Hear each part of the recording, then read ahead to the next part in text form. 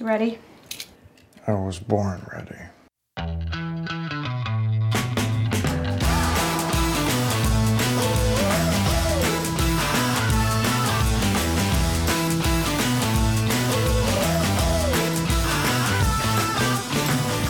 Welcome to a special episode of Advisory Opinions. I'm Sarah Isger. That's David French. We have a new logo for AO, and we are on illustrious K Street this week at Paul Weiss with the managing partner of Paul Weiss, Canon Shan McGann, frequent AO Supreme Court Roundup guest, and his summer associate class. We're going to talk about the term writ large, some of those ethics stories that have come out this week about the Supreme Court. But we have an audience, Canon. Tell us who we've won. So we have the Paul Weiss DC Summer Associates here in a conference room at 2001 K Street. So we have a highly educated and eager audience for today's podcast. I know two of your summer associates, and they are exceptional. So congrats on what I now will assume are a full room of exceptional humans where, you know, it's like Prairie House Companion. They're all above average. I don't know which two, but I'm sure that they're part of the uniformly above average group here. You argued a case this term. We'll talk about that a little. We'll start with some, term wrap-up thoughts and see where we go. We'll just meander for a while. Okay. David, Yes. Before we start, we talked about that Twitter versus Wachtell case last time. And not surprisingly, but we got a lot of M&A emails. Yep. And they were really illuminating. I want to put a couple people sent the same writer's write-up of it. And I want to put that into show notes. So if you are interested in reading a very smart experty take on this that's in the weeds, I definitely want you to read that. But also, we have a correction. Yes. So when we talked about the case, we talked about this as happening in Wachtell's M&A practice, its mergers and acquisitions practice. And we talked about it in that context. Guess what? It was their litigation wing that did this case, which I don't know how much it changes the bottom line of our analysis, but we wanted to be clear about that. This came through litigation because what happened, as people might remember, Elon Musk makes an offer to buy Twitter, and then starts to look like he got some coldish feet.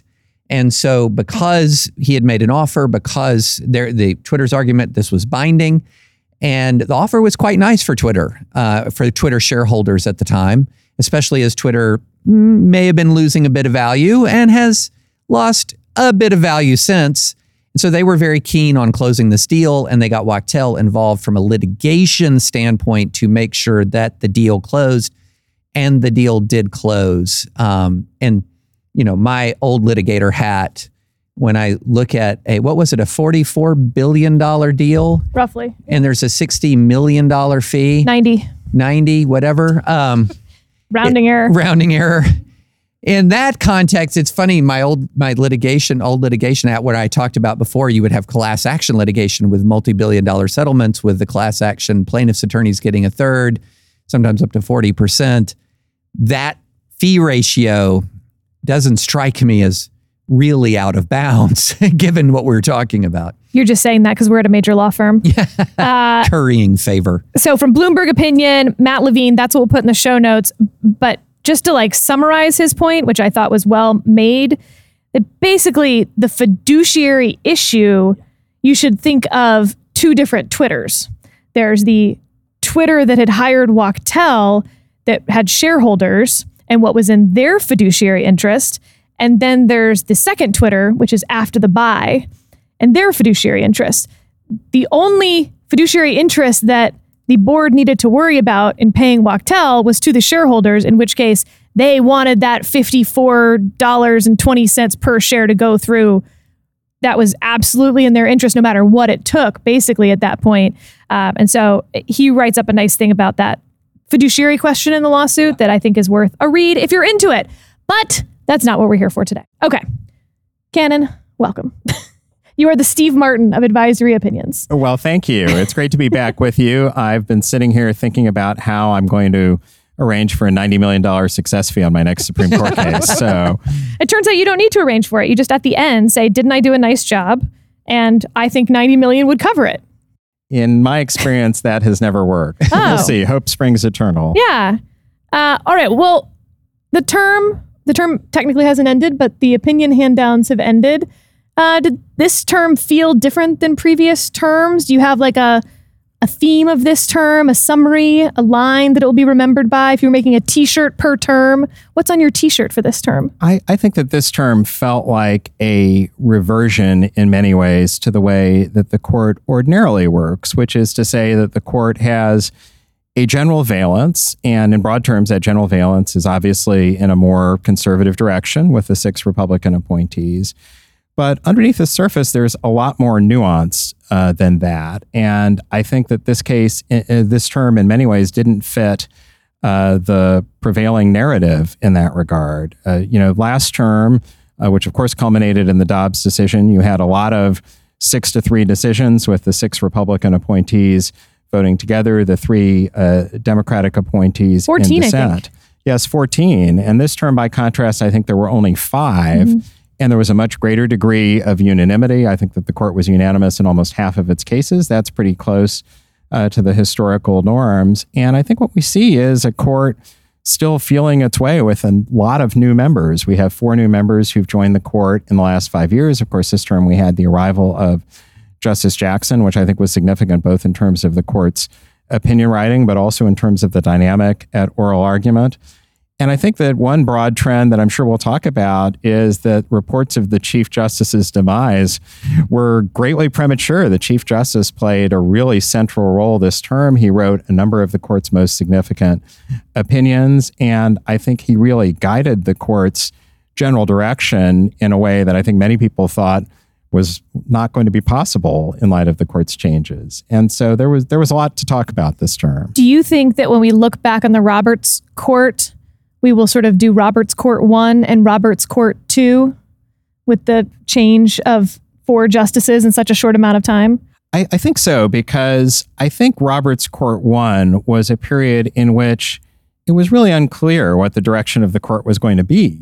And really right up until the 2016 election, it was really unclear which way the court was going to go, whether it was and arguably it looks a lot like the Rehnquist Court, frankly, from 2005 to 2016. Yes, that's right. I mean, there were obviously some changes in the court's membership during that time, but not changes that had a major impact on the court's direction. And obviously the question of who would fill Justice Scalia's seat and then the replacement of Justice Ginsburg by Justice Barrett answered that question as to the general direction. I think what we don't know yet is what is Roberts Court 2 really going to look like. And I think one of the things that was really striking this term when you look at the voting patterns was that it felt that the Chief Justice and Justice Kavanaugh were really the new center of the court in terms of the court's direction. And when the court swung in a quote unquote more liberal direction, it was typically because of the 2 of them. And so I think that they are now the new center of the court. Now, is that a different center from the center of the court when it was Justice Kennedy or Justice O'Connor? Sure. And in any given area of the law, that may mean different things. But I think if you think about how the court is arrayed, that's not a bad way to think about it. To me, one of the most striking statistics was that even if you take those 2 justices out of the equation, the other 4 justices voted together much less frequently than, say, the 3 Democratic appointees vote together. And I think that reflects the fact that there's some meaningful methodological differences among the conservative members of the court, as you have talked about on the podcast previously. Justice Gorsuch, for instance, has very different views on issues involving certainly Indian laws. I know from firsthand experience, criminal law and others from his other Republican appointee colleagues. And so again, that's the nuance that I think tends to get lost in the narrative here is that, while this may seem like a 6-3 court in some of the headline cases, and certainly that was true again this term, that's not always true, even in some cases that are independently fairly significant. Let me ask you to put on your analytical hat here a bit on some of these cases, because we had 3 cases that had real implications regarding race. So you had Indian Child Welfare Act case, you had the Alabama redistricting case, and you had Harvard affirmative action. 2 of the 3, you had the Supreme Court upholding a race-conscious formulation, and one of the 3 pretty emphatically striking it down.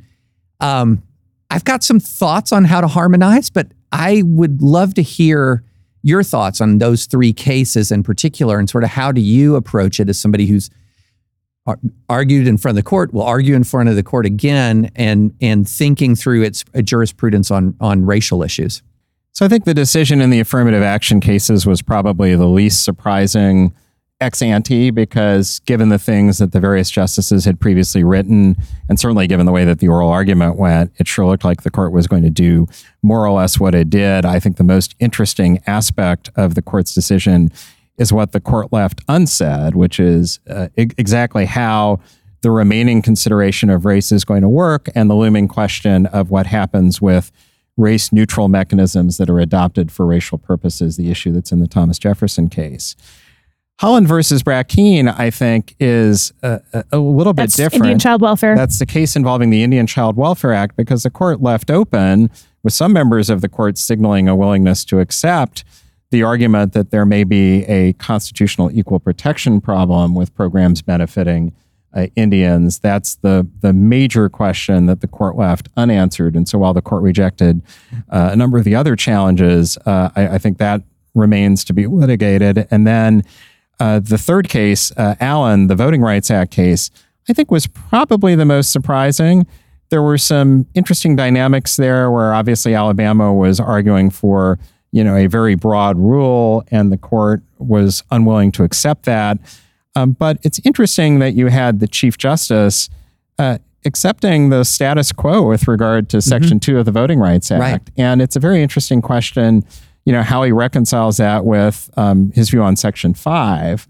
I think Allen versus Milligan, the Voting Rights Act case, was the most interesting of the three. And David, it's for the reason that you said. It's because the court went in what one might have thought was an unexpected direction.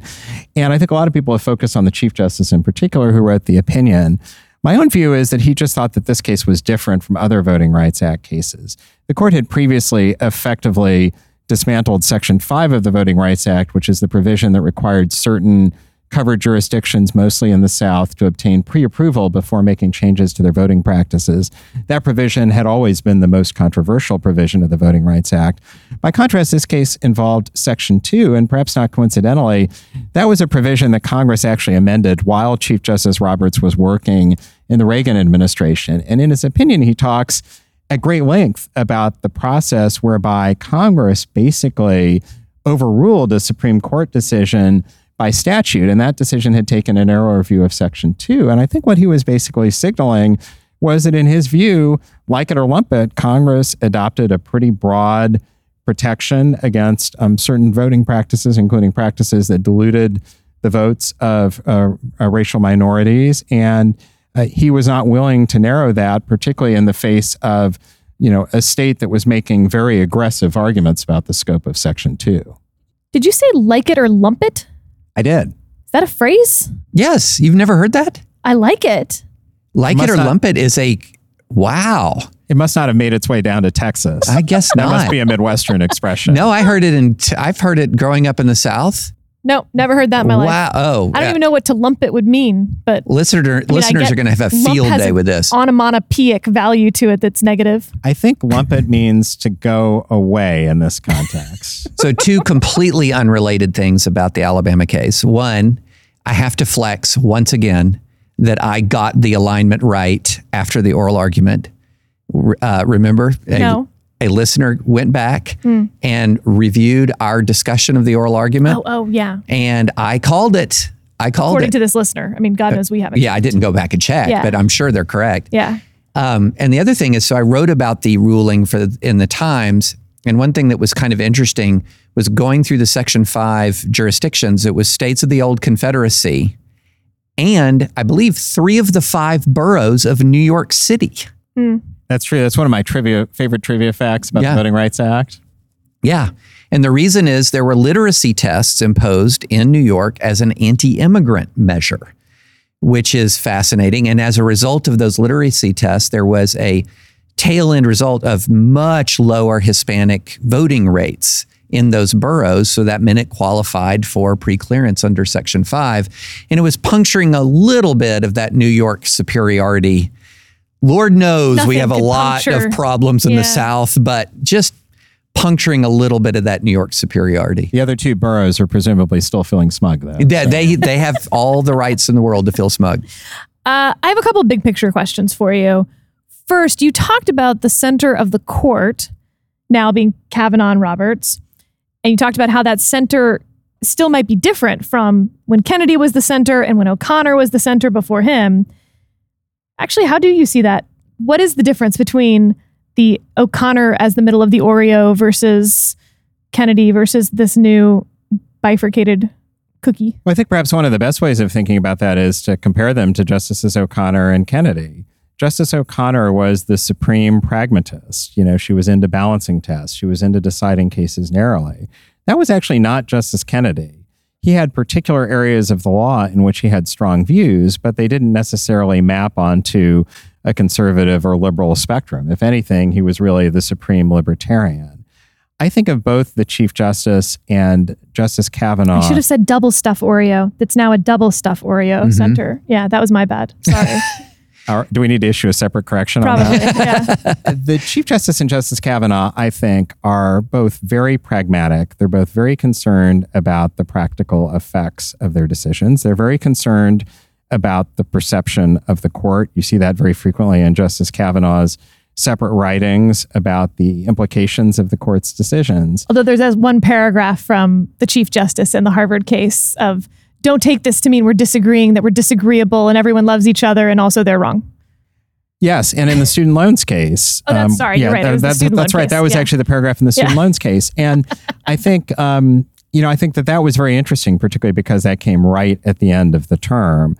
But I think that is really sort of what I would define as the key characteristic of this new center of the court, rather than, particular views on any particular issues. Okay, my second big picture question is that you also talked about, quote unquote, some of the biggest cases of the term.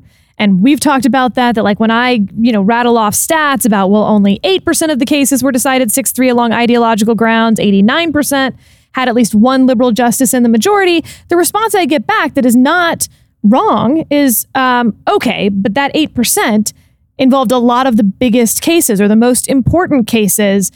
And my response back to that is define big, define important. Because if you simply define them as divisive, it's a circular argument. How would you define the quote unquote biggest cases of any term? It's funny because I think when we use the phrase big case, it's almost self-referential, because what we really mean is the cases that the press is talking about and that commentators are talking about. Those are not always the cases with the biggest practical implications. The case that I argued, Samia versus United States, is a case that involves the admissibility of confessions in joint trials.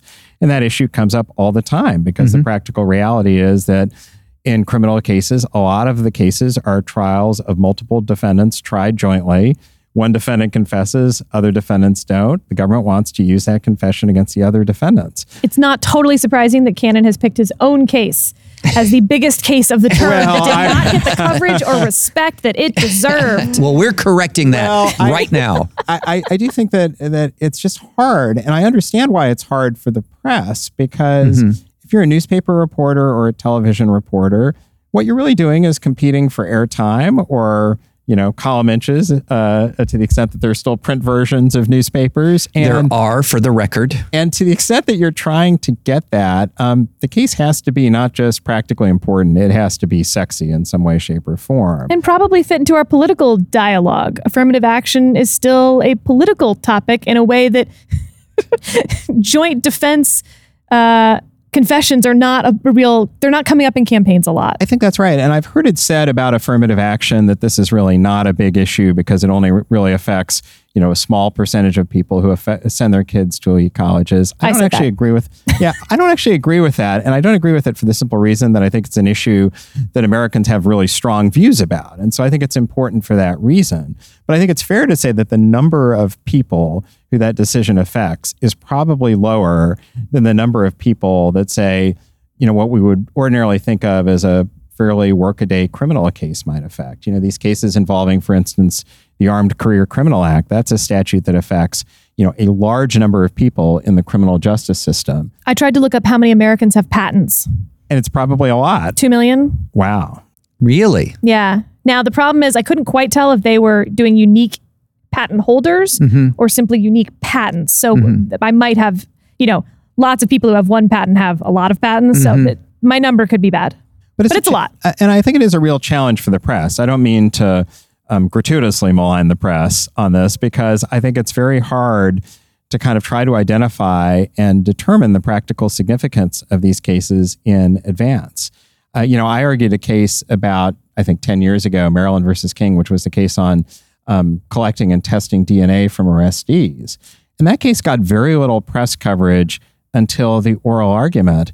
And I think it became clear to a lot of reporters, frankly, during the oral argument that this was going to be a big deal. Justice Alito said during the oral argument that this was the biggest criminal procedure case in a generation. And I think that caused people to sit up and take notice. But I think it's just, it's hard as a reporter because you have nowhere to look to kind of determine, how many people does this affect? What are the implications going to be? Do the implications depend on which way the court decides the case? When I was looking at the term, for example, Harvard got an enormous amount of attention. Alabama got a little attention, mainly because it was surprising, but I have trouble parsing which of those two decisions is more consequential in the real world. I think they're both quite consequential. And then 303 Creative, which created an enormous amount of anger and buzz and conversation. Once you looked at the stipulations in the case and understood the stipulations, you realized this was a straightforward application of about 80 years of First Amendment precedent from Barnett forward. And legally, as a legal matter, it would have been earthquakey had it come out the other direction. This was just straightforward stuff. So it's very hard, I think, to parse out the difference. And it's often very hard to explain to people who really deeply, passionately care about something that, actually that thing you really passionately care about doesn't impact nearly as many people as you think, or even your life at all. And this other thing impacts people in numbers in the millions. I mean, criminal procedure cases, when you consider the number of human beings in the United States of America who process through our system, in many ways are the most concretely consequential cases the court decides. And they rarely make a single headline. Yeah, I think that's true. And I don't know that there's anything to do about it other than the fact that, I think one virtue of the age in which we live is that there is more attention paid to the work of the Supreme Court. And, as a result, there are places to go to find good analysis and coverage of these cases. But I think it's a source, frankly, of some frustration for those of us who litigate before the court, that sometimes you're working on a case that you think is practically quite significant and it really doesn't get a lot of attention. At the end of the day, it doesn't matter all that much, but certainly I've worked on a number of cases over the years where I've had that view. And, one thing, and I'll stop on this because I want to move to student loans, is it is a little frustrating when you kind of understand more the legal issues, the amount of heat compared to light around this notion that the Supreme Court is completely divided ideologically on every case that matters. And all the cases where there are the weird or indifferent or surprising alignments, those are the ancillary cases. Those are the side cases. No, that is not the case at all. But rather than beating on that too much, I want to move to student loans. And we'll take a quick break to hear from our sponsor today, Aura. Ready to win Mother's Day and cement your reputation as the best gift giver in the family? Give the moms in your life an Aura digital picture frame preloaded with decades of family photos. She'll love looking back on your childhood memories and seeing what you're up to today. Even better, with unlimited storage and an easy-to-use app, you can keep updating Mom's frame with new photos, so it's the gift that keeps on giving. And to be clear, every mom in my life has this frame. Every mom I've ever heard of has this frame. This is my go-to gift. My parents love it. I upload photos all the time. I'm just bored watching TV at the end of the night. I'll hop on the app and put up the photos from the day. It's really easy. Right now, Aura has a great deal for Mother's Day. Listeners can save on the perfect gift by visiting auraframes.com to get $30 off, plus free shipping on their best-selling frame. That's AURA frames.com. Use code ADVISORY at checkout to save. Terms and conditions apply. We know you've got some thoughts on student loans. We were talking about it a little bit in the green room beforehand. So I just kind of want to say student loans, go. Sure. I think it's the most interesting set of opinions this term, because I think in some sense, whenever you have the Chief Justice and Justice Kagan on opposite sides, they are two of the, if not the two best writers on the court. And it's really just interesting to see them engage. And this case actually reminds me a lot of the CFPB case that I worked on, the Sale of Law case, in that you had the two of them writing the opinions, really with these sort of radically different views on very fundamental issues. And they're really issues that sort of go to the judicial role. And certainly Justice Kagan, in her dissent in particular, sort of says this is a judicial power grab, both because of the court's decision that the plaintiff states had standing, and because of the court's decision that the executive branch did not have the power to act. And I think it's really sort of fascinating to watch the two of them duel. The majority opinion, as you all have discussed, relied in part on this doctrine, the major questions doctrine, which, at least in those terms, is a relatively new doctrine, even though it has a longstanding footing in administrative law more generally. There is that great opinion that Sarah was talking about by Justice Barrett that really tries to provide a conceptual underpinning for the major questions doctrine. No, you were absolutely right. I had exactly the same reaction. When I read this opinion, I thought to myself, boy, that may be the most interesting opinion this term, because I think it provides a really interesting and I think thoughtful basis for this doctrine. And so even leaving aside the practical implications, and boy, this was one of the cases where the practical implications matched up to the level of attention. I just think from a jurisprudential perspective, it was fascinating. I think this was a term, by the way, in which I think the Chief Justice wrote some really well-crafted judicial opinions. I think he often gets, I think, underestimated as a writer, and I think his opinions this term were, exceptionally well crafted just from a sort of writing standpoint. David and I have talked about our 3 SCOTUS beefs moving forward. One is standing doctrine. It's really hard at this point to gauge what is standing doctrine of the court in any given situation. 2 is the docket and the size of it. I'm wondering specifically, as a guy who's trying to get cert in cases often, I assume you would like to see them take more cases, but how? Like, what would be the sort of take more circuit splits, resolve cases that aren't maybe as big as the biggest cases? How would you increase the docket? What was our third one? Oh, the third one was, I just have this weird pop psychology theory that one of the reasons why the court is so controversial is they save for the very end, typically, the most publicly contentious cases.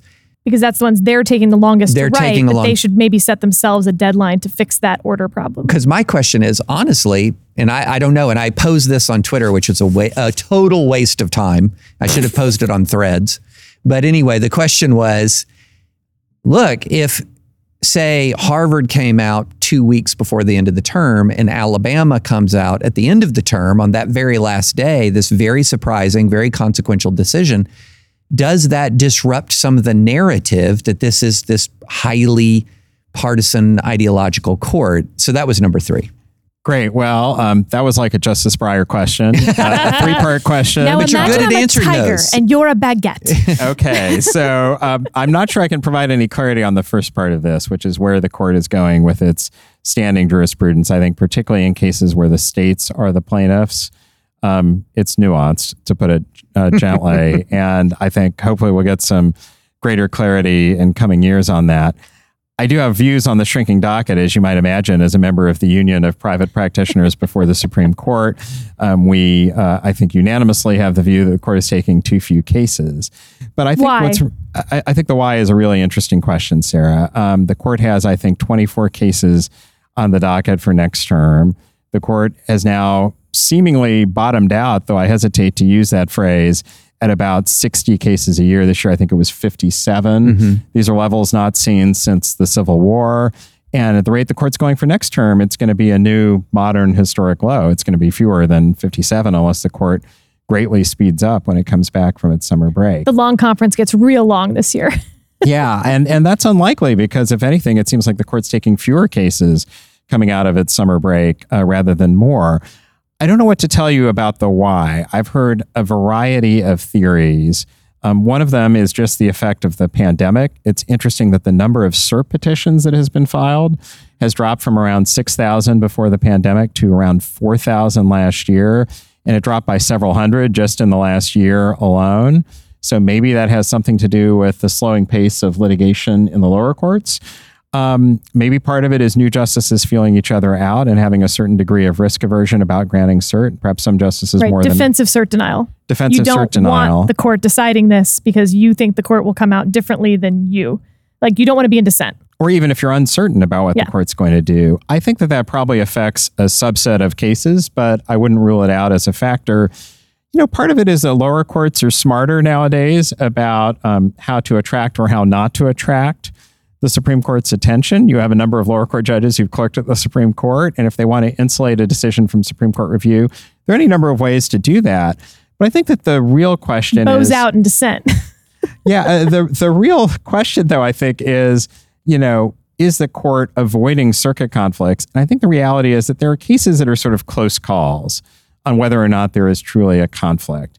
And it seems like the court is avoiding more of those cases. We had a couple of petitions just in the spring that I think were in that category. And I've talked to a lot of other practitioners who have exactly the same view, that it feels like the court in those marginal cases is leaning more towards denying cert rather than granting it. But like qualified immunity, we've been sitting here. People have been screaming. Well, people like on this podcast mostly have been screaming for them to take a qualified immunity. But I tell you, David, I think that's one where I think the court just doesn't have the appetite for whatever reason. Yeah. And it has less to do with the nuts and bolts of whether there are conflicts in the methodology and more to do with the fact that I think that's probably an area where I think the Supreme Court is a little bit reluctant to get in and maybe a little bit worried that what they do could have a disproportionate effect one way or the other on what lower courts are currently doing. Pour one out for Judge Willett. Judge Willett, and some in the audience can attest to this, obviously feels very strongly about that issue. But we have a Willett clerk here. Yes, but do we? Yeah. Outstanding. No signs of the Supreme Court being interested in that yet. And I wonder also, one last thought on this. I could talk about the docket forever, but I know we have other things to cover. I wonder whether the longer oral arguments are having an impact because the thing I want is hurting the other thing that I want.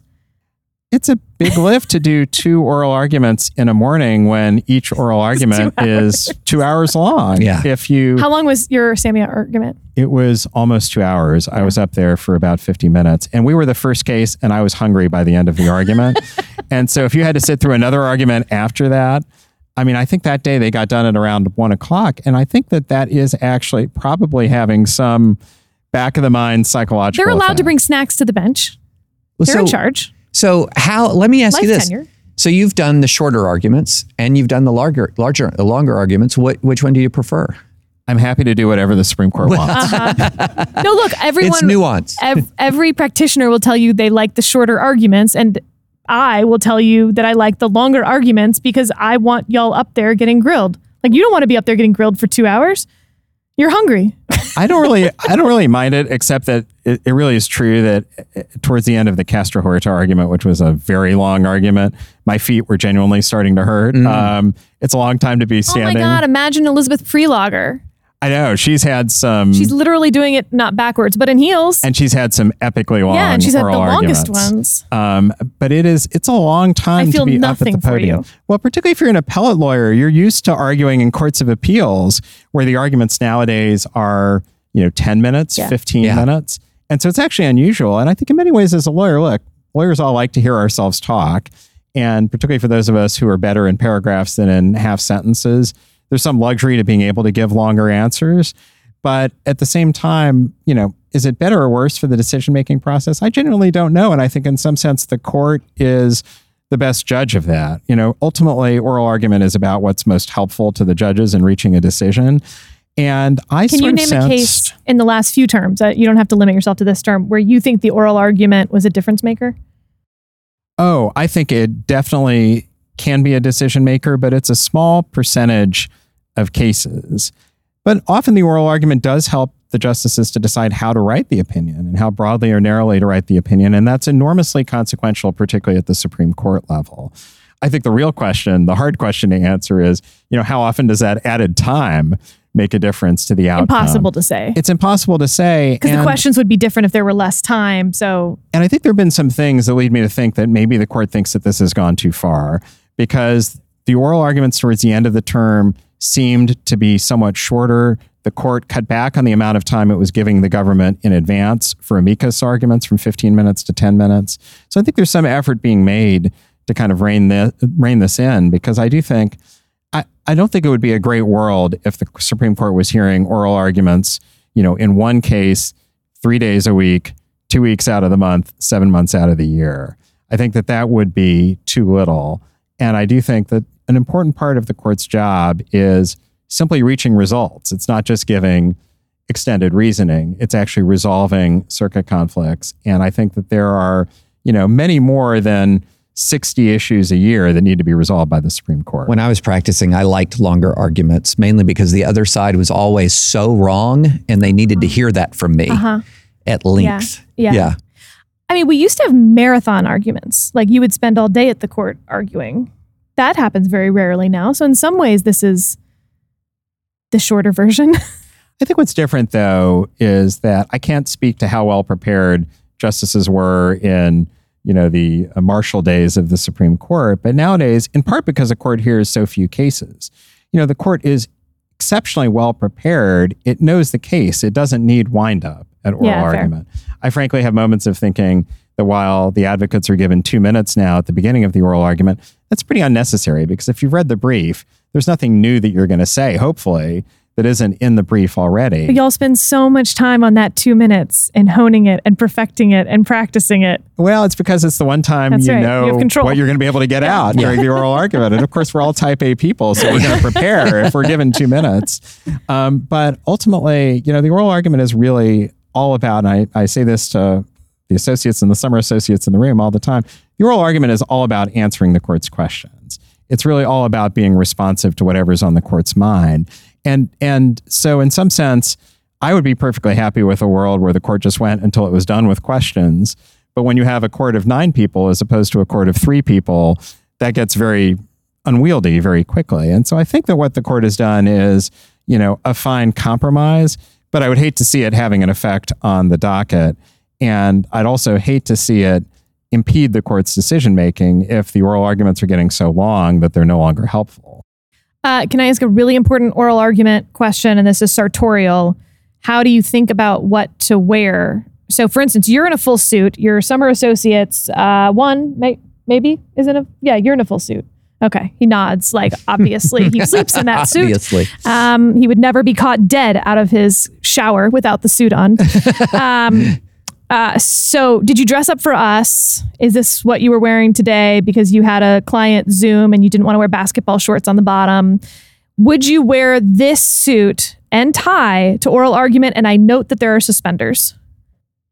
Okay, that's a multi-part question. That's so comprehensive. First, Sarah, I usually wear a suit to the office. It's just the old school Midwesterner in me.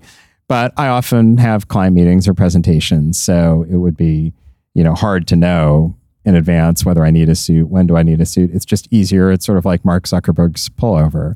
Yes, I do have a particular suit that I wear for Supreme Court arguments. Only one.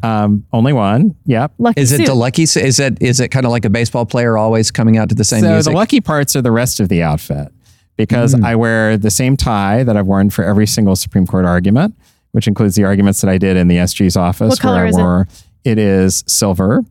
What color is the suit? The suit is gray, and it's also the same tie that I wore when I got married. Oh. So I've worn it, I guess, now 37 times. I've worn it other times, but I don't really wear it as much now just for like an ordinary day at the office, because I'm a little bit worried that I'm going to pour my coffee on it or something. This is like my Wordle streak. Like I now just live in fear. I don't even enjoy Wordle anymore. I've got to keep up the streak. It's all about the streak. Yeah. Well, it's sort of the same thing. And what about the suspenders? Yep, I wear suspenders. This is starting to veer close to that famous Bill Clinton debate where he got asked a question about his sartorial choices. Thank you, Sarah. Thank you. Too much. No, the suspenders are sort of my trademark. So okay, good to know for those prepping for their first argument. I have just a couple more things. One, Justice Jackson's first term reflections. Yes, it's been a fascinating first term. As I think you know, I clerked with Justice Jackson way back when, and it's been just sort of personally fun to see her on the court. She's obviously been very active at oral argument. it amazes me that there are people who count the number of words that justices say, but I understand that she spoke more words at oral argument. And more minutes. They did both. And more minutes than any justice, at least since the Thank transcripts God we have that statistic. started keeping track of that. But I think she's been, a really interesting contributor in oral argument. She's very different from Justice Breyer, who is, of course, the master of the academic hypothetical. Her comments are usually sort of right there at the core of the case. I think what's been interesting as well is her opinion writing, because, she's not been afraid to strike out on her own. She wrote 3 solo dissents this term. And that's very unusual for a new justice. In fact, I don't think there had been a solo dissent by a new justice since Justice Thomas joined the court in 1991. I think what will be interesting is to see how her jurisprudence differs from that of the 2 other Democratic appointees on the court. They certainly voted together quite frequently, but not invariably this term. And I think Justice Jackson brings some different perspectives, not only as somebody who I think is very interested in the rights of criminal defendants, but also as somebody who had been a district court judge and a district court judge for a long time. And so, there were a couple of cases this term where she joined some of the Republican appointees in the majority. There were also, as you pointed out, Sarah, a number of cases where she joined Justice Gorsuch in a very interesting alliance and separate opinions. And I think we just need more data points to have a sense of what that means in particular substantive areas. But I think it reflects that she's going to be, I think, a strong voice on the court and not afraid to be independent. We're going to get to your 2 passions, which are Taylor Swift and barbecue.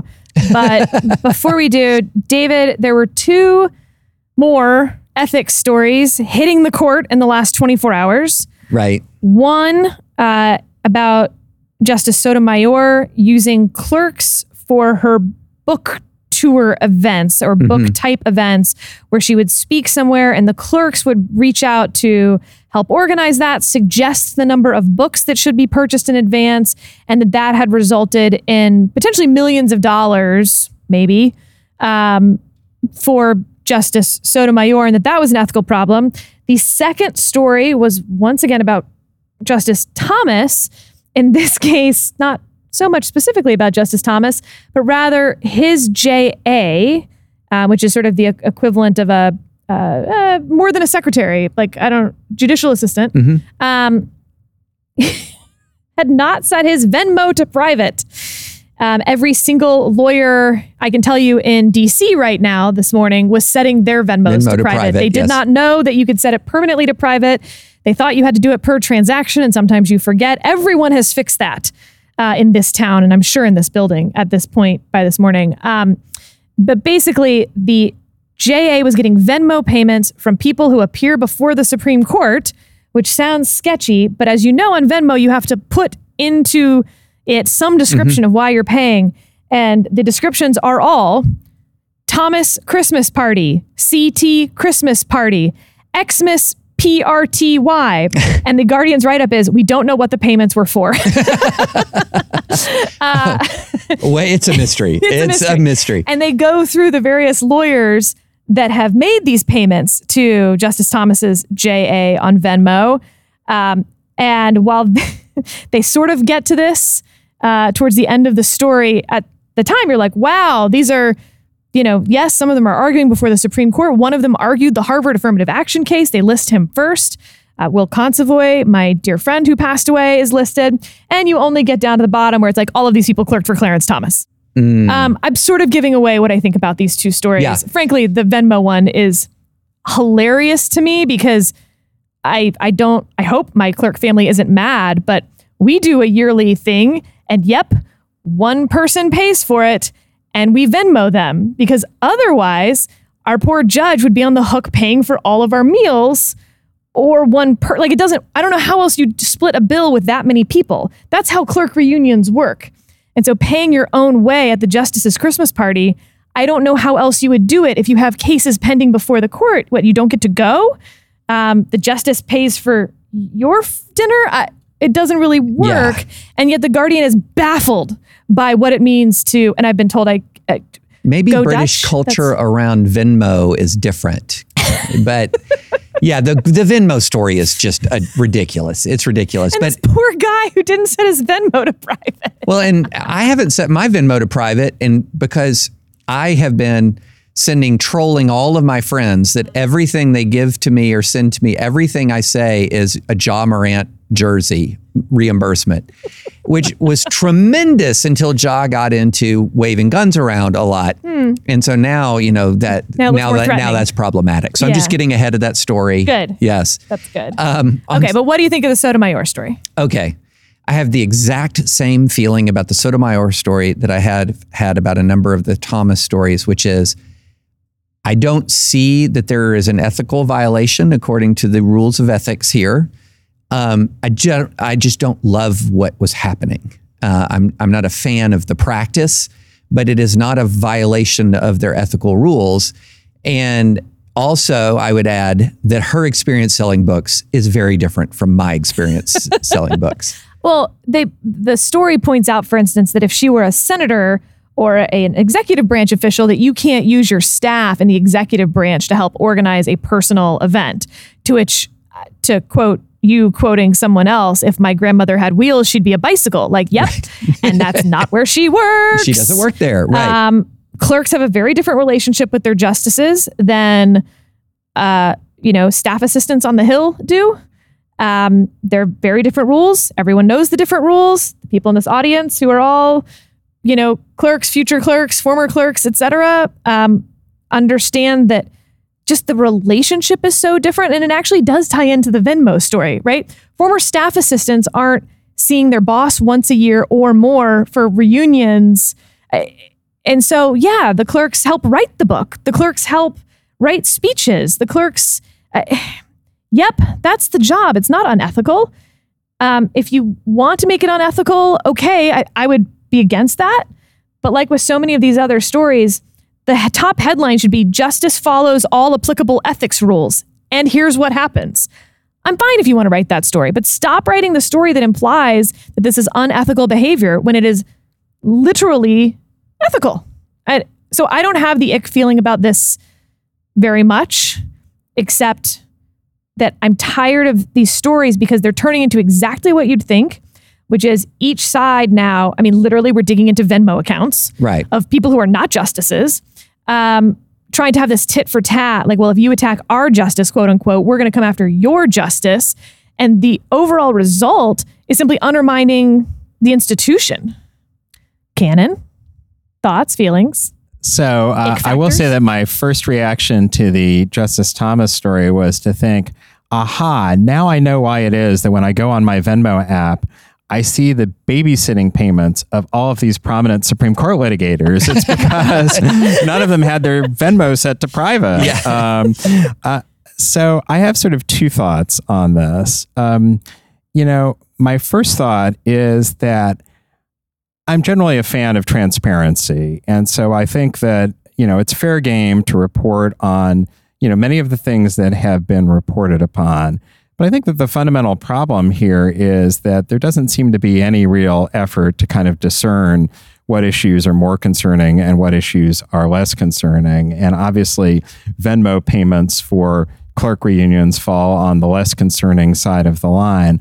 Ultimately, my view on this issue of an ethics code more generally is that there is one, sort of really important complexity where the Supreme Court is concerned. And that is that you can't just go replacing a Supreme Court justice. And so you have to have rules that are drawn in a truly appropriate way if you're going to have rules to govern recusals, because recusals can be outcome dispositive. And not only can they be outcome dispositive, they can affect the law nationwide, because when you have a 4-4 Supreme Court, you have a court that is potentially unable to announce a rule that applies for the entire country. At the lower court level, you can substitute in another judge, and in fact, you typically will do that without the parties even knowing. The Supreme Court is a different kettle of fish, and that's a reason why the Supreme Court has to have different rules. Now, what exactly those rules are, that's obviously an issue for public debate. All right. How many Taylor Swift concerts have you been to? Just the one, last Friday in my hometown of Kansas City at Arrowhead, the most iconic stadium in the country. In what era did you dress? I did not dress in any era. I wore a T-shirt that said, "It's me. Hi, I'm the dad. It's me." Oh, God. Oh, no. It was very on brand, given that it was a a dad joke T-shirt, essentially. Literally, I had a physical cringing reaction. There were many people, As however, a former teenage daughter. there were, I think, many people dressed in the various eras. And while I'm a Swiftie, I'm not sure I'm enough of a Swiftie to be able to tell the eras apart. But let me tell you, it was just an awesome show. Just an incredible show. And it was just really neat to be there in that stadium where I've spent a lot of time watching a football team, to look up and see 70,000 people singing along to every single one of Taylor Swift's songs. I thought I was a Swiftie, but my level of knowledge of the lyrics does not compare to that of many of the people who were there. And she's just an incredible performer. What did your kiddo think? So we took all three boys, and my wife Vicky, who's of course also a Swiftie, and then we also took a friend who's a Swiftie. The three boys, it was interesting because the 6-year-old made it through the entire concert. And that was incredible because Taylor Swift was on the stage for almost 4 hours, and we left the stadium at like midnight, and yet he was up for it all, and he was just like overawed. The two teenage boys at the time had a sort of butter wouldn't melt in our mouths sort of look on their face, but then the next day they just couldn't stop talking about it. So I think they enjoyed themselves. Yeah. In true teenage fashion. Too cool. Yeah. My wife and youngest daughter went in Nashville, and they had, 70,000 in Nissan Stadium. And my daughter dressed in Reputation era. And I think Nancy did as well. I don't know the eras. I've got like 6 songs that I really like, but I don't know the eras. I feel like this will be a thing that people actually look back on this Taylor Swift tour of like, did you go? Because it's been so culturally huge. I did not go. I happened to a Miley Cyrus concert though. That was kind of weird. Well, here's an interesting question. Which giant tour, like most memorable giant tour, have you been to? So you have to understand that I don't like large crowds or people or traffic afterward. None. Well, but I made an exception. So husband of the pod got us way back, like our first post baby thing, which were tickets to The Weeknd in July of 2020. That concert did not happen. Right. So a few months ago, it did happen. It's like our kid's 2.5 or whatever, and we're finally going to our post-baby like present to ourselves. So I did go to that. It was an awesome concert, but we sat in like 50 minutes of traffic to get out of the parking lot. Right. And that's just such a deal breaker. This is why I don't like parking garages or elevators. I'm not in control. Get out of my way. You would not like Arrowhead Stadium, which is the home of the world champion Chiefs, but also has legendarily the worst parking in America. It took us, we drove from my mom's house in Lawrence. It took us an hour to get from Lawrence to Arrowhead, which is 40 miles, and an hour to get into the parking lot. And then on the way out of the parking lot, it was an apocalypse. We got back to my mom's house at like 1:30 in the morning. For me, it's 4 words. 1987. Okay, I'm already... Is 1987 one word? Sure. Okay. U2, Joshua Tree. Wow, tour. that is impressive. I think that's what the Taylor Swift tour this year is going to be, is Joshua Tree. Yeah, that was awesome. The other tour that I heard a lot of people talk about that we just couldn't afford to go to when I was growing up was the Jackson's Victory Tour in 1984. Yes. Which was, I think, the first tour after Michael Jackson released Thriller, if I remember correctly. And that was a huge stadium tour. But this is clearly like sort of a once in a decade thing. I mean, of course, having said that, Taylor Swift is so prolific that she'll probably release 5 more albums this decade and do 5 more tours and make another $5 billion in revenue. I've been to a lot of Dave Matthews concerts. That's my era. Okay, you have last time you were here, every time you're here, we talk barbecue. But last time you were here, you had a winning barbecue place. But are you telling me that you have a new king? So I have a new barbecue place to recommend to the folks who are listening, if they're still listening. They're all hanging on every word. And I will say that whenever I appear on your pod, I get a few emails about the things I say about the Supreme Court and many, many emails about what I say about barbecue. Yeah. So I have a new recommendation. It's a place called Slaps. And it's in Kansas City. And it slaps. And it's in Kansas City, Kansas. So it's across the river from Kansas City, Missouri. And this place had been recommended to I'm me not sure for that a needed while. clarification. Well, there's some people who don't even People know like, that but there where are. is it compared to Kansas City, Missouri? There are some it's people- across the river. Now I know. There's some people who don't know that there are two Kansas Cities, and there's Well, there's a part one of Kansas City. City. There's just two states. It's the same city. Fair enough. Those of us from the Kansas side are a little more particular about that. And part of it is separated by the river, and part of it is separated by State Line Road. So it's on the north side. And this restaurant had been recommended to me for years, and we'd never gone. And they have a sandwich called the Mike Johnson. And this sandwich has brisket, jalapeno, cheddar sausage, chopped lettuce, and it has white sauce, sweet sauce, and hot sauce, all on a pretzel bun. And to hear it described, it sounds just weird. It is delicious. Sarah's giving me the Texas barbecue look. Shredded lettuce is an abomination. It works, though. No. It just works. I see it on tacos and I throw the taco at your wall. Like, no. It works. It's really delicious. And, Kansas City obviously has a lot of great barbecue places. I've been really partial to a place called Q39, which is relatively newer. It wasn't there when I was growing up, but which is also That's the one I've been Yes, to. that's the place I think we may have talked about. Yeah. The burnt ends previously. are like dessert meat. Yes, that's right. It's the place with the amazing burnt ends. But Slaps is definitely in my new top 2 or 3 back home. And the kickback will be coming in the mail shortly, or Venmo from Slaps. I've got to start, Slaps if we're for going to all make this a of regular your thing. shredded iceberg lettuce needs. if we're gonna it's make this- water on your sandwich. If we're going to make this a regular thing, we've got to get sponsorship. It seems to me that True. this episode should be sponsored by a barbecue joint. I like that idea. I Yeah. like that. That's an excellent idea. And I'll put in my pitch for hamburger always better than a barbecue sandwich. Always. And you're out. Yeah, I know. It's my most. People hate on me for that even more than the Aquaman take. Wow. I know. No, I'm wowing at the take, not the. That's a terrible take. So, I just got back from a Ninth Circuit argument yesterday in Pasadena, and we have an odd Pasadena-specific pre-argument tradition. Can you guess what that is? Pasadena specific. Not breathing the air. In and out.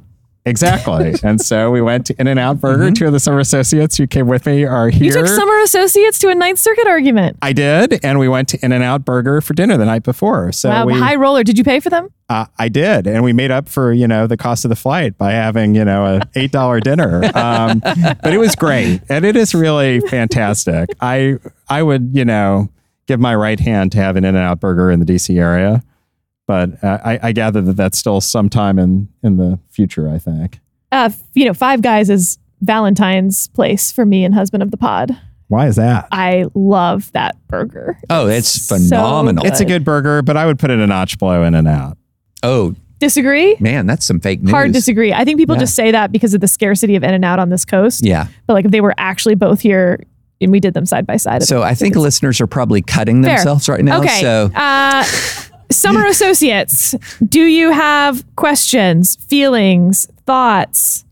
Okay, so the question was, in the same way that we or people try to define divisive cases or biggest cases as perhaps politically salient divisive cases, the complaint about the major questions doctrine is that it is only invoked in those divisive or political type cases, and the rest of the time there seems to be no major questions doctrine. Do we think that Justice Barrett's opinion, concurrence, will do anything to clear that up or clear up the controversy at least? I think that's a really good question because we can love the opinion all we want, but if it doesn't actually illuminate much moving forward, then it was just a really good law review article. So Tyler, I think the major question is, when does a major question become major? Right. And I think that the Justice Barrett approach has the virtue of perhaps suggesting that really it's a sliding scale, that your degree of skepticism toward the agency's assertion of power should depend on just how important that question is. And I think that may be a more attractive way to think about it than as a sort of binary on-off switch. I think the real challenge here is going to be that lower courts inevitably are going to take different views on this. And we have, perhaps not coincidentally, now that we're coming toward the end of a presidential term, a number of really major regulations that are going to be challenged on major questions grounds. And so it's going to be really interesting to see what, if anything, lower courts actually say about this, whether they say more to put meat on the bones of the definition of major questions. I'm clearly still thinking about barbecue since I just used the phrase meat on the bones. I have a follow-up on that. which is something I read was that part of the problem, and this was maybe more Chevron deference-y than major questions doctrine, but they can meld together at the ends, if you will, is that we actually do want deference to agency regulations because it gives notice to businesses, to the market, et cetera, of how the agency is going to determine what Congress meant and how they're going to move forward. And if we get rid of that judicial deference, again, whether it's major questions doctrine or Chevron deference or otherwise, you're actually getting rid of something that's quite valuable. And I literally mean monetarily valuable, that regularity, if you will. I think it's a fair point that the result of doing away with Chevron could potentially be less predictability. I just think that the problem is, the argument that you can make in reverse is that, you don't have a lot of predictability when you have new administrations coming in and changing the interpretation. And so to me, that ultimately turns out to be something of a wash. Can I take a stab at the major questions question? So I think of it as a shout out to Justice Breyer. Let's talk about thinking of it in a multi-factor analysis. So here's one factor. One factor is the language of the enabling statute kind of broad and vague, like waive or modified, to use the language in the student loan case. That's kind of broad language. I wouldn't have thought so, but I think if I were working on drafting legislation, I would have thought waive or modify was actually pretty specific language. I would have not thought of that as super specific. So, but let me get through my other factors. Yeah. So you have kind of broad language. Then here comes another one where there's the shoehorn factor. So you're essentially taking advantage of broad language to bring into the regulatory structure an authority or a power that was not really contemplated when the statute was drafted. So let's take another one, the OSHA vaccine case, right? So the OSHA vaccine case, if you're talking about workplace health and safety, really OSHA was never really thought of as this is the way that we make sure that everyone who works in a workplace is generally healthy. This is how the workplace is healthy or not, or safe or not, based on the factors existing in the workplace. Like, is a steel mill going to kill you or not, for example, is a classic sort of OSHA formulation. So you have the vagueness, you have the shoehorn factor, and then you have the consequence, is sort of the bigness of it. That's the kind of much more subjective thing. So with the student loans, you have $400 billion at stake. If that's not major, I don't know what major is. That's my beef on that factor, because that was sort of the Gorsuch explanation. But everything's big to someone, like we've talked about with the big cases, right? Well, it'll affect this many people coming into the country, or it'll affect this many businesses. Like, you can come up with a big number in a lot of ways. But it's still a major questions doctrine. It's not the questions doctrine. But everything's a major question when the federal government's doing it at some point. Maybe the best way to determine whether something is a major question is whether people will think that it's a big case when it gets to the Supreme Court. Now we're just... But think about OSHA vaccine mandate. That's by any measure major. You're talking about people's ability to work in the... I agree. There's easy cases. The question is, where's the marginal case, and how are you supposed to judge that? And simply saying it's big... Well, that's why we have two other factors here, Sarah. So I like my 3-part balancing test. I think your 3-part balancing test is totally useless. Next question.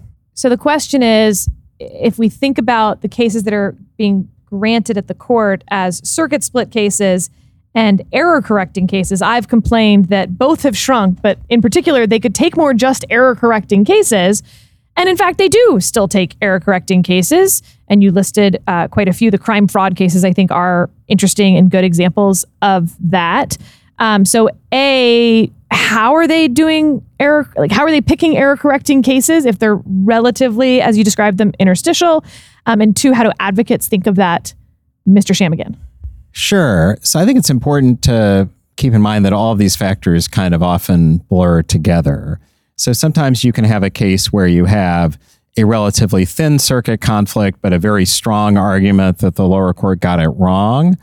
And sometimes you can have a very big circuit conflict, but an issue that isn't enormously important. One of the first Supreme Court cases I argued in the Supreme Court involved literally $150.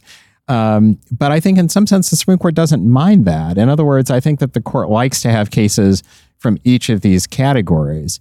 And you often hear Supreme Court advocates talk about cases as docket filler. That is a term of praise rather than a term of criticism, because often you want to have a case that, while it may not seem terribly contentious, is a case that the court thinks this is in our wheelhouse. You know, this is one of those interstitial questions of statutory interpretation. There is a conflict here. While the stakes may not be all that high, it's our role to provide clarity to the lower courts. And sometimes with regard to error correction, you have these cases where the court might think, you know, we're not going to do this through summary reversal. We're going to put this on the argument calendar, but we have a pretty strong sense of which way this is going to go. And this is an area where, for one reason or another, it's very important to provide guidance to the lower courts in the way that you can when you perhaps slap down a lower court that has stepped out of line. And I think it's probably mathematically true that there are fewer pure error correction cases on the court's docket. But I think there's still a significant number of cases where the court thinks, you know, this is an issue that's important enough to warrant one of those 60 slots. Now, I think it's a fair criticism that the court doesn't weigh importance all that significantly in deciding what cases to hear. And by that, I mean importance in the big case sense that we were talking about earlier. You know, is this going to affect a lot of people? Does it involve a lot of money? Does it involve a lot of criminal defendants? But I think that that's a very hard thing to weigh when you're considering 4,000 cert petitions a year. The parties will tell you why they think a case is important, and no surprise, the petitioner will always say it's really important, and the respondent will say, you know, this is utterly insignificant. But I just think that it's hard. The court isn't equipped with the data to make that determination definitively, particularly when it's acting very quickly at the cert stage. You know, this is not related to your question, but something just came to me. Is it about cheeseburgers? No. This is about the court.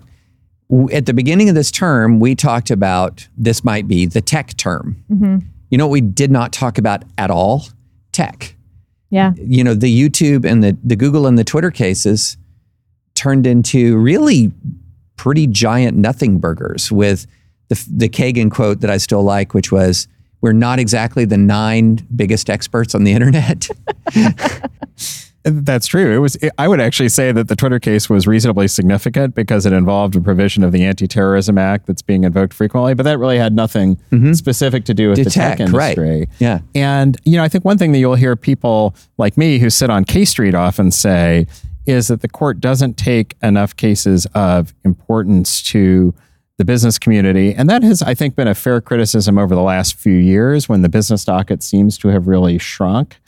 But again, I think if someone on the other side of that issue were sitting here, they might say that's also a very hard thing for the court to assess. Mm-hmm. You know, you can get amicus briefs from the Chamber of Commerce and other groups that speak to that. But, you know, the court still, I think, has a hard time figuring that out. Justice Scalia always used to say that's particularly true with patent cases because you don't have a circuit conflict because of the way the patent jurisdiction works.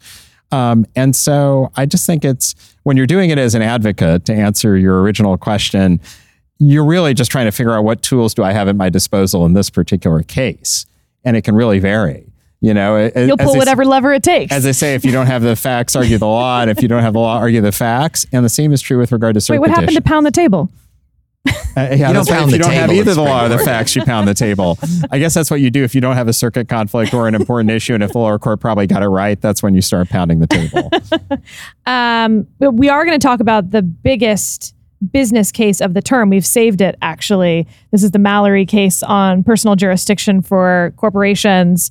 We're saving it to talk with an actual expert next week on that case. So that'll be a really fun one. Who happens to be my former moot court partner. Yep. Professor Amanda Tyler has agreed to come on the pod. She will be a lot smarter about Mallory than I could ever be, or anything else for that matter. You know, you have created a true nerd community when there are people I know listening right now going, finally, they're talking about personal jurisdiction. Judging from my Twitter feed, that is a large chunk of the universe. So can I tell my summer associate joke before we wrap up? Tell your summer associate joke, and then we need to ask the summer associates what their favorite event of the year has been. Okay. So here's my summer associate joke. A guy is considering whether or not to follow Jesus or just live however he wants to live. And he's about to commit to following Jesus, and Satan comes to him and he says, "This is absurd. You are trying to decide between heaven or hell for all eternity, and you have not seen the real estate.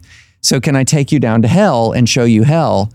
So he goes down to hell, and it's unbelievable. There's a giant party. There's 5-course meals. It's incredible. And the guy says, where do I sign? This is the best. And so he signs his soul to Satan, lives however he wants to live, dies, descends into hell. The first thing that happens, he's impaled on a pitchfork. Screaming in agony, he says, "Wait a minute. I saw hell and it was a party." And the response from Satan was, "Oh, you were here during our summer associate program." That's good. That is solid humor right there. Because it's true. Just for the record, we don't impale any of our associates. Oh, okay. Just this is our first live podcast in front of actual summer associates. Now none of them are going to come back to the firm. It's all going to be your fault. Sorry. I'm so sorry. All right. What has been because in some ways y'all are the first post-COVID real summer associate class back in the office.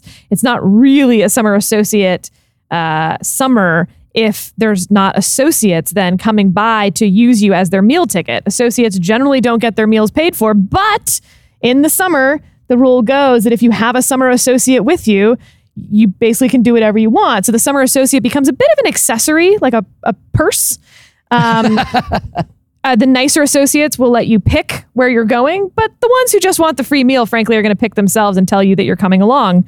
And then it's like a bunch of associates and some control ratios.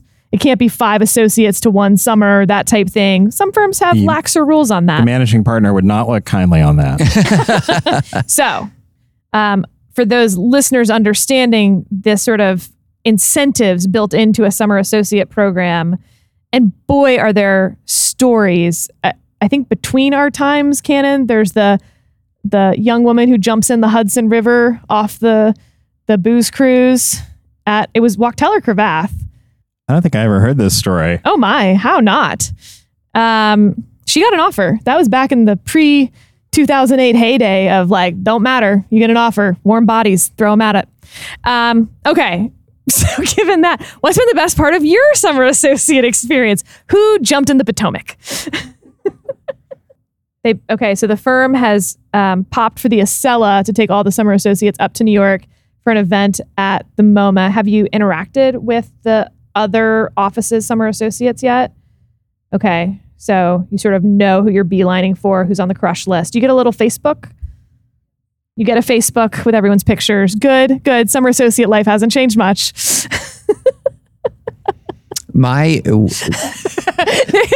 Cannon is not speaking anymore. Certainly not into the microphone. There's curse words under his breath. Yes. Quit sucking up to the managing partner. That guy just volunteered that Cannon threw an amazing barbecue at his house. And just to bring it was so clear that was a prompted answer. And just to bring it full circle, the barbecue was from Mookie's, which was the place that we talked about, I think, the first time on the pod, out in Great Falls, where we live. And it was delicious as always. It was so long that it almost exceeded the length of the party, but we did have the Taylor Swift at Arrowhead playlist. Oh. Yeah, they're definitely just sucking up to the managing partner by saying this was the event of the summer. Lion King at the Kennedy Center, not bad. A little family friendly for summer associate life, in my opinion. What else? Ed Sheeran at FedEx Field. If you had said Ed Sheeran at Paul Weiss, I think that would be more our budget. impressed. Yeah, some order of magnitude, Sarah. I don't think we can afford to have Ed Sheeran here. This is we're back into summer associate days. This is good to hear. Yeah, this the is summer good. Associate program. Nature is healing. Nature is healing. Blink 182 concert for the summer associates. This is now better than any of my summer associate experiences. A lot of concerts. Yeah, more than usual. And there's been some substantive content as well. As I said, some summer associates have come to arguments. They've been known to work on briefs and memos. They've been able to fit in some memos. There is some actual work. And but it's been great actually having everyone back in person, because I think not just the summer associates, but we attorneys really miss that. We really enjoy this part of now the year for Cannon's obvious sucking reasons. up to you guys. I wish we could have My these. I wish we could have. Nope. I wish we could have these folks here year round, and not just because it would mean more free meals. Because it's really lovely to have this infusion of energy and enthusiasm. And Cannon, stop. it's true. They're summer associates. It's true. When I was a summer associate, our managing partner took us to state Supreme Court oral arguments, watched them all day. And after it was over, he turned to us and he said, in all seriousness, if any of you are as bad as all of those people, you're fired. And it's a little intimidating, quite frankly, because I thought some of them were actually okay. Like they actually did a kind of a good job. But it's the same managing partner who later in the summer sent all summer associates to Chicago with Wrigley tickets behind home plate and a weekend in Chicago. And that was the capstone of our summer. Yeah. Wow. Okay. All right, we've gone far afield now. Yeah. Well, congrats, summer associates. To quote Elena Kagan on my first day of law school, you've already won. You're at Paul Weiss for the summer. Like you're done. Just enjoy enjoy the steaks and the concerts. Rest on your laurels. That's always right. good advice in a career. Yeah. I think we're back in an economy where, the offers just come in. They're fine. They don't really need to do memos anymore. I'm giving good I would advice, like them right? to finish their memos, though, and there is substantive work, Sarah. I don't want to leave anyone who might be listening to this who's thinking about coming to the firm next summer with the impression that we're not doing plenty of substantive work, but we are having fun too, and it really is great to have the summer associates here. I really feel sad when they leave. It feels kind of empty around here. That's because Cannon likes concerts and nice meals, and an excuse to play the 4-hour Taylor Swift Aero Stadium set list at his home. His kids poo-poo that when y'all aren't there. Thank you guys for joining us. Thank you for giving up that billable time that, as I said, doesn't really matter right now anyway to any of you. Nevertheless, we appreciate the sacrifice. Thank you to Paul Weiss for having us. Thank you to Cannon for inviting us. It's always a pleasure. Really happy to do it, and look forward to further conversations about barbecue in the years to come.